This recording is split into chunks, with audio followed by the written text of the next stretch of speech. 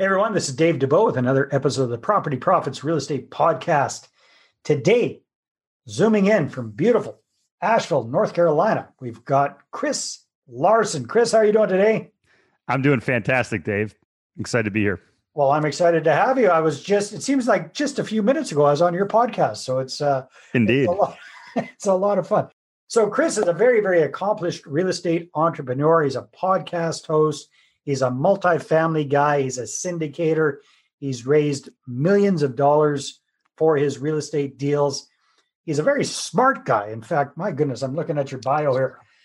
Degree in biomechanical engineering plus an MBA thrown in there just for good measure. Worked for many, many years, almost 2 decades in the medical device industry. Was that primarily in sales, Chris? Is that what you're? Yep, absolutely. Yeah, mostly in sales, and really, it's a very high service industry. So if you look at it, it's a small portion of sales, lots of service, but absolutely sales. So, Chris, I don't usually do this, but I think because we've talked with a lot of people that are into multifamily and syndicating, so that's nothing really new. However, what I find really fascinating about you really is the backstory about how you got into real estate, your whole philosophy around financial independence. So if you don't mind, can you just kind of walk us through what took this bright young guy, in getting all these degrees and doing smart stuff, what got you into real estate investing and what keeps you going, motivated these days? Absolutely. Simon Sinek talks about like the why, and, people are like, why do you do what you do, Chris? You don't, if you're financially independent, you don't have to do anything anymore, from a work perspective, why do you do it? And, I'll kind of dive deep into that, and I appreciate the compliment on the intelligence, but it's funny because I never saw myself as that smart because I spent all these years, around engineers that were getting PhDs. And then my career in sales, I work with neurosurgeons and orthopedic spine surgeons. And then when I was racing bicycles, the people I was racing against, they went on to become professionals. And, I thought I was, pretty good, but, it's interesting how your perspective shifts and changes over time. So I've always tried to continue to educate myself and look for smarter people that are out there. But what really drives me, Dave, I talk about this in my book, which I'm happy to share with you if you're listening today. But when I was 5, my father passed away, and that had a big kind of like subconscious impact on me. But what was an even bigger impact was my training partner, my roommate, my best friend, was like a brother to me. Chris Strader passed away when he was only 18 years old. I was 19. I just turned 19 a month before. Not even. It was June 21st. It was less than 2 weeks after my 19th birthday. He had a massive brain hemorrhage and passed away. And I get chills, kind of still thinking about the day. But I went back to school. I was in college at Virginia Tech, studying engineering. I put my head down. I raced for another year. And after having the most successful year of my life racing, I was an All-American cyclist. I was winning, these pro-am races. So I was at a level category 1 in cycling, which means you race with the pros. And I was winning local and some regional races. And what I found was I wasn't happy. It was hollow. I went back to school and I quit racing. And I was really lost because all I wanted to be was a professional cyclist. I didn't really want to be an engineer. I thought, I'm going to be a pro. I'm going to go back to school and figure out what I wanted to do. And long story short, I got an MBA because I was interested in finance and investing. And I wanted to be an investor because I knew if I was going to live my best life and I was going to honor Chris, who didn't have a chance to live his life, I had to have the financial means to do it. And I had already been investing for a couple of years. And again, I talk about that full story in my book, but I thought, okay, if I can get on a track where I can be financially independent, I can really live my best life and do that. So I set this plan in place to be an investor. I bought my first property at age 21, so more than 2 decades ago. And, ultimately, transition that portfolio into multifamily real estate, commercial portfolio, which is what we focus on today. But what has always driven me is that, that gift that I feel like I'm given every day that I wake up. And really the pledge I made to myself, which was 2 things. 1, I would live every day to its fullest. I didn't want to have any regrets. And 2, that I would honor Chris's life by making the most out of the life that I've been given. Wow. It is amazing how some of the crappiest experiences in our lives can, if we choose to, be transformed into something that just brings so much more meaning to our lives. I I haven't always been successful at that myself, but the times I have, it's, when you can turn that horrendous experience around and create something, I don't know if create something positive out of it, but help you propel yourself towards something more positive. That's the ultimate way to turn things around, definitely. Yeah. So hats off to you for that. So your father passed away when you were very young. How did you kind of come up with investing as being your goal? Because I mean, that's especially the kind of schooling that you were taking, what you were going through in university, the people that you were working with and hanging out with, they probably didn't have that mindset. They probably had the high paid employee, but the employee mindset. So where did that come from? You're absolutely right. So I think I was blessed a bit genetically. My father that passed away was an entrepreneur. I just read actually that Warren Buffett sold Kirby. So he owned the Kirby company. My father had a Kirby distributorship. He had a plane, which unfortunately was how he passed away when his engine failed over Lake Michigan. He had Harley Davidsons, a boat, a nice home in a nice area in Maryland outside of Annapolis. So if you looked at him from the outside, you'd say, oh, he's pretty successful. I didn't get to know him, but he was an entrepreneur. But what I saw a couple things. I saw my parents, they were savers. We didn't have a ton of money after my father died. My mother remarried. We were comfortable enough, but it was definitely a firm middle class lifestyle.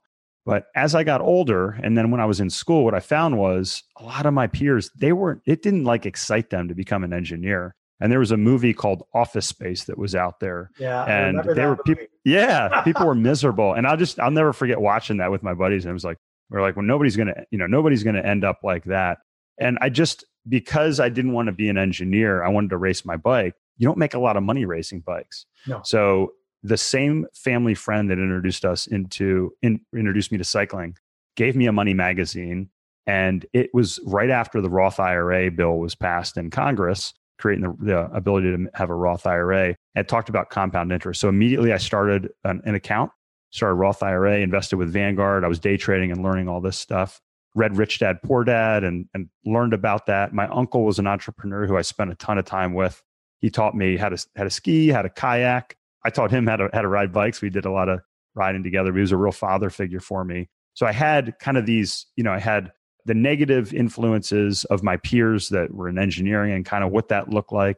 And then I had these positive influences from an entrepreneurial side, also, again, like Rich Dad, Poor Dad and some other websites that I was reading at the time because the internet was exploding in the late 90s. So I had all this information that I was reading.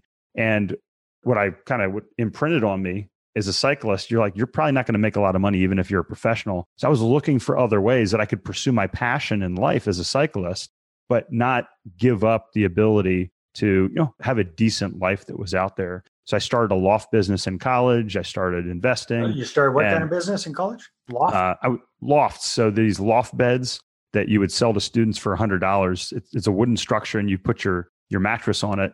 And that means you'd have the whole floor underneath of it to do. So I'd make like $10,000 the weekend before college started, which for a college kid, that's not too bad.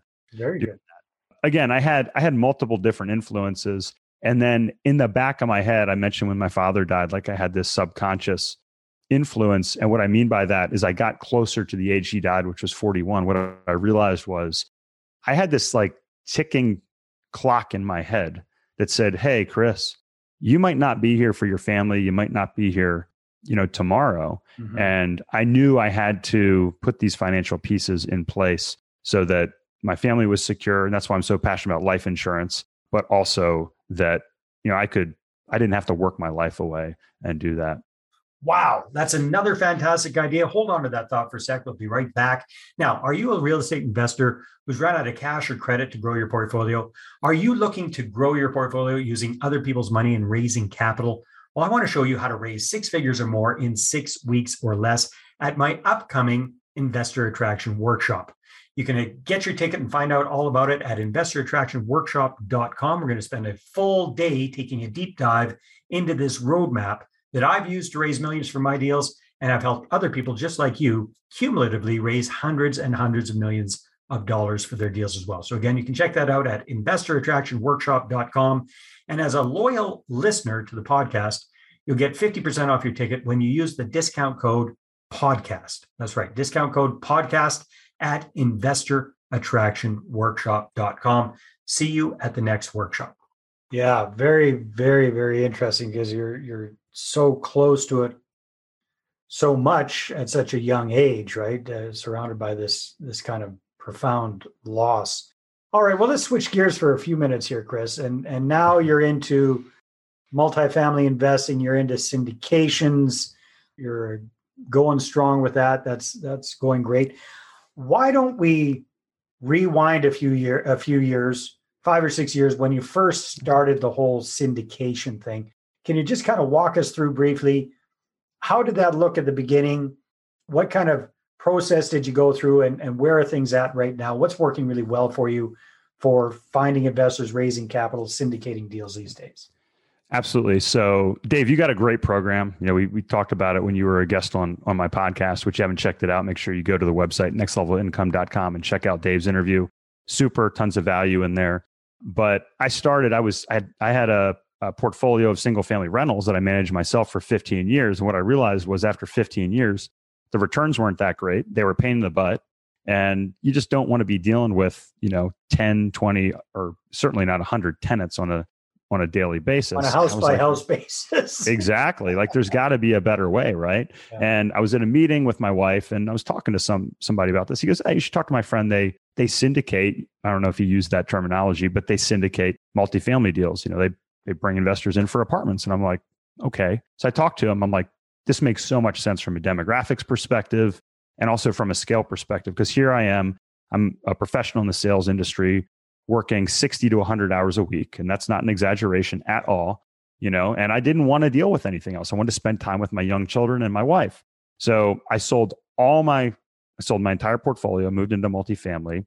And eventually my first partner and I, 3 years later, we started doing the same thing. And what happened was I realized talking to people, there was a lot of people that I knew that had the same issue.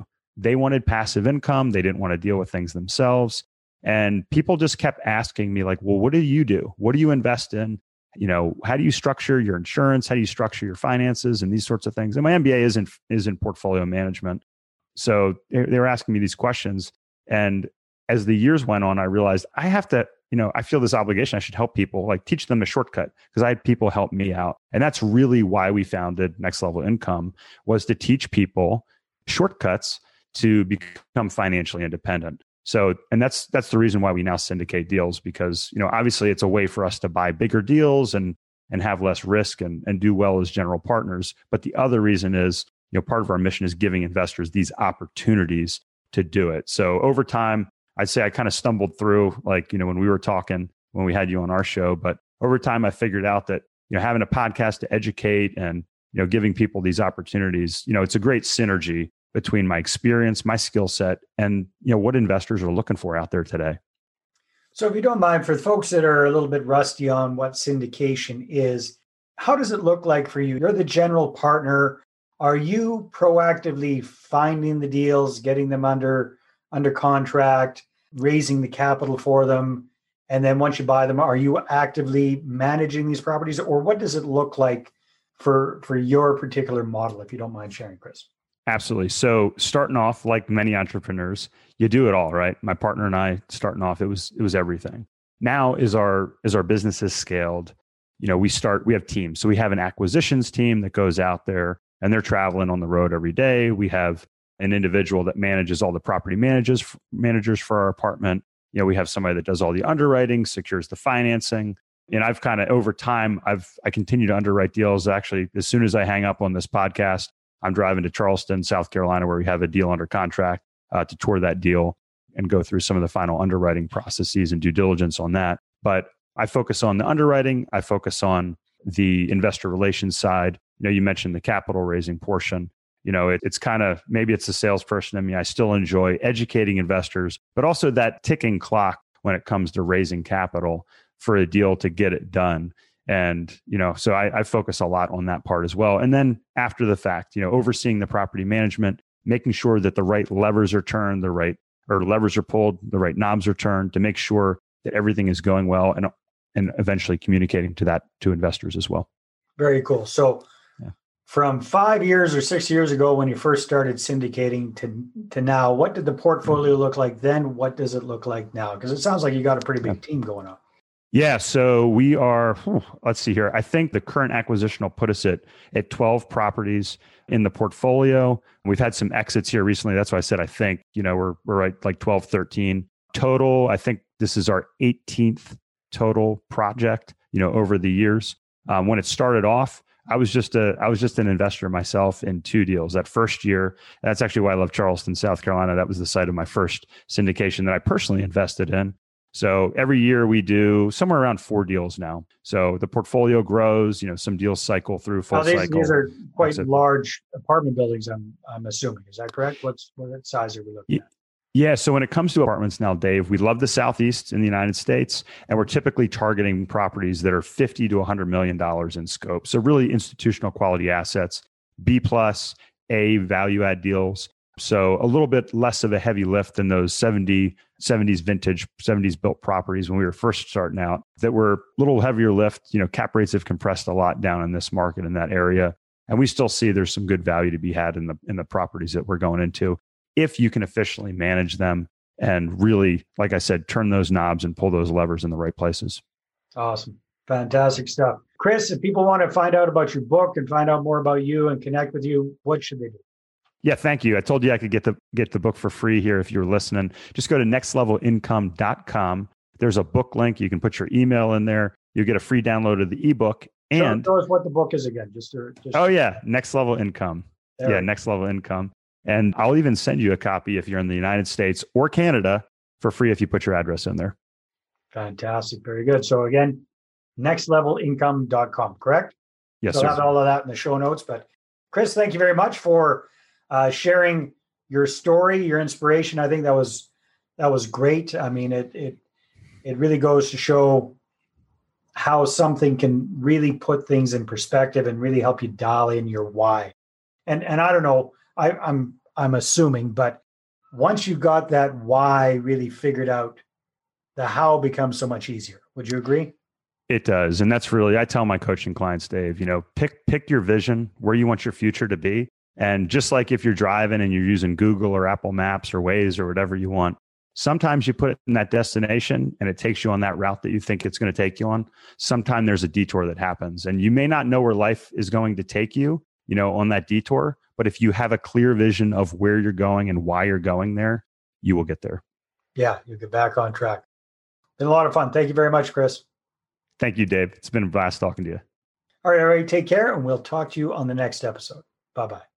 Well, hey there. Thanks for tuning into the Property Profits Podcast. If you like this episode, that's great. Please go ahead and subscribe on iTunes. Give us a good review. That'd be awesome. I appreciate that. And if you're looking to attract investors and raise capital for your deals, then I'm going to invite you to get a complimentary copy of my newest book, right back there. There it is. The Money Partner Formula. You can get a PDF version at investorattractionbook.com. Again, investorattractionbook.com. Take care.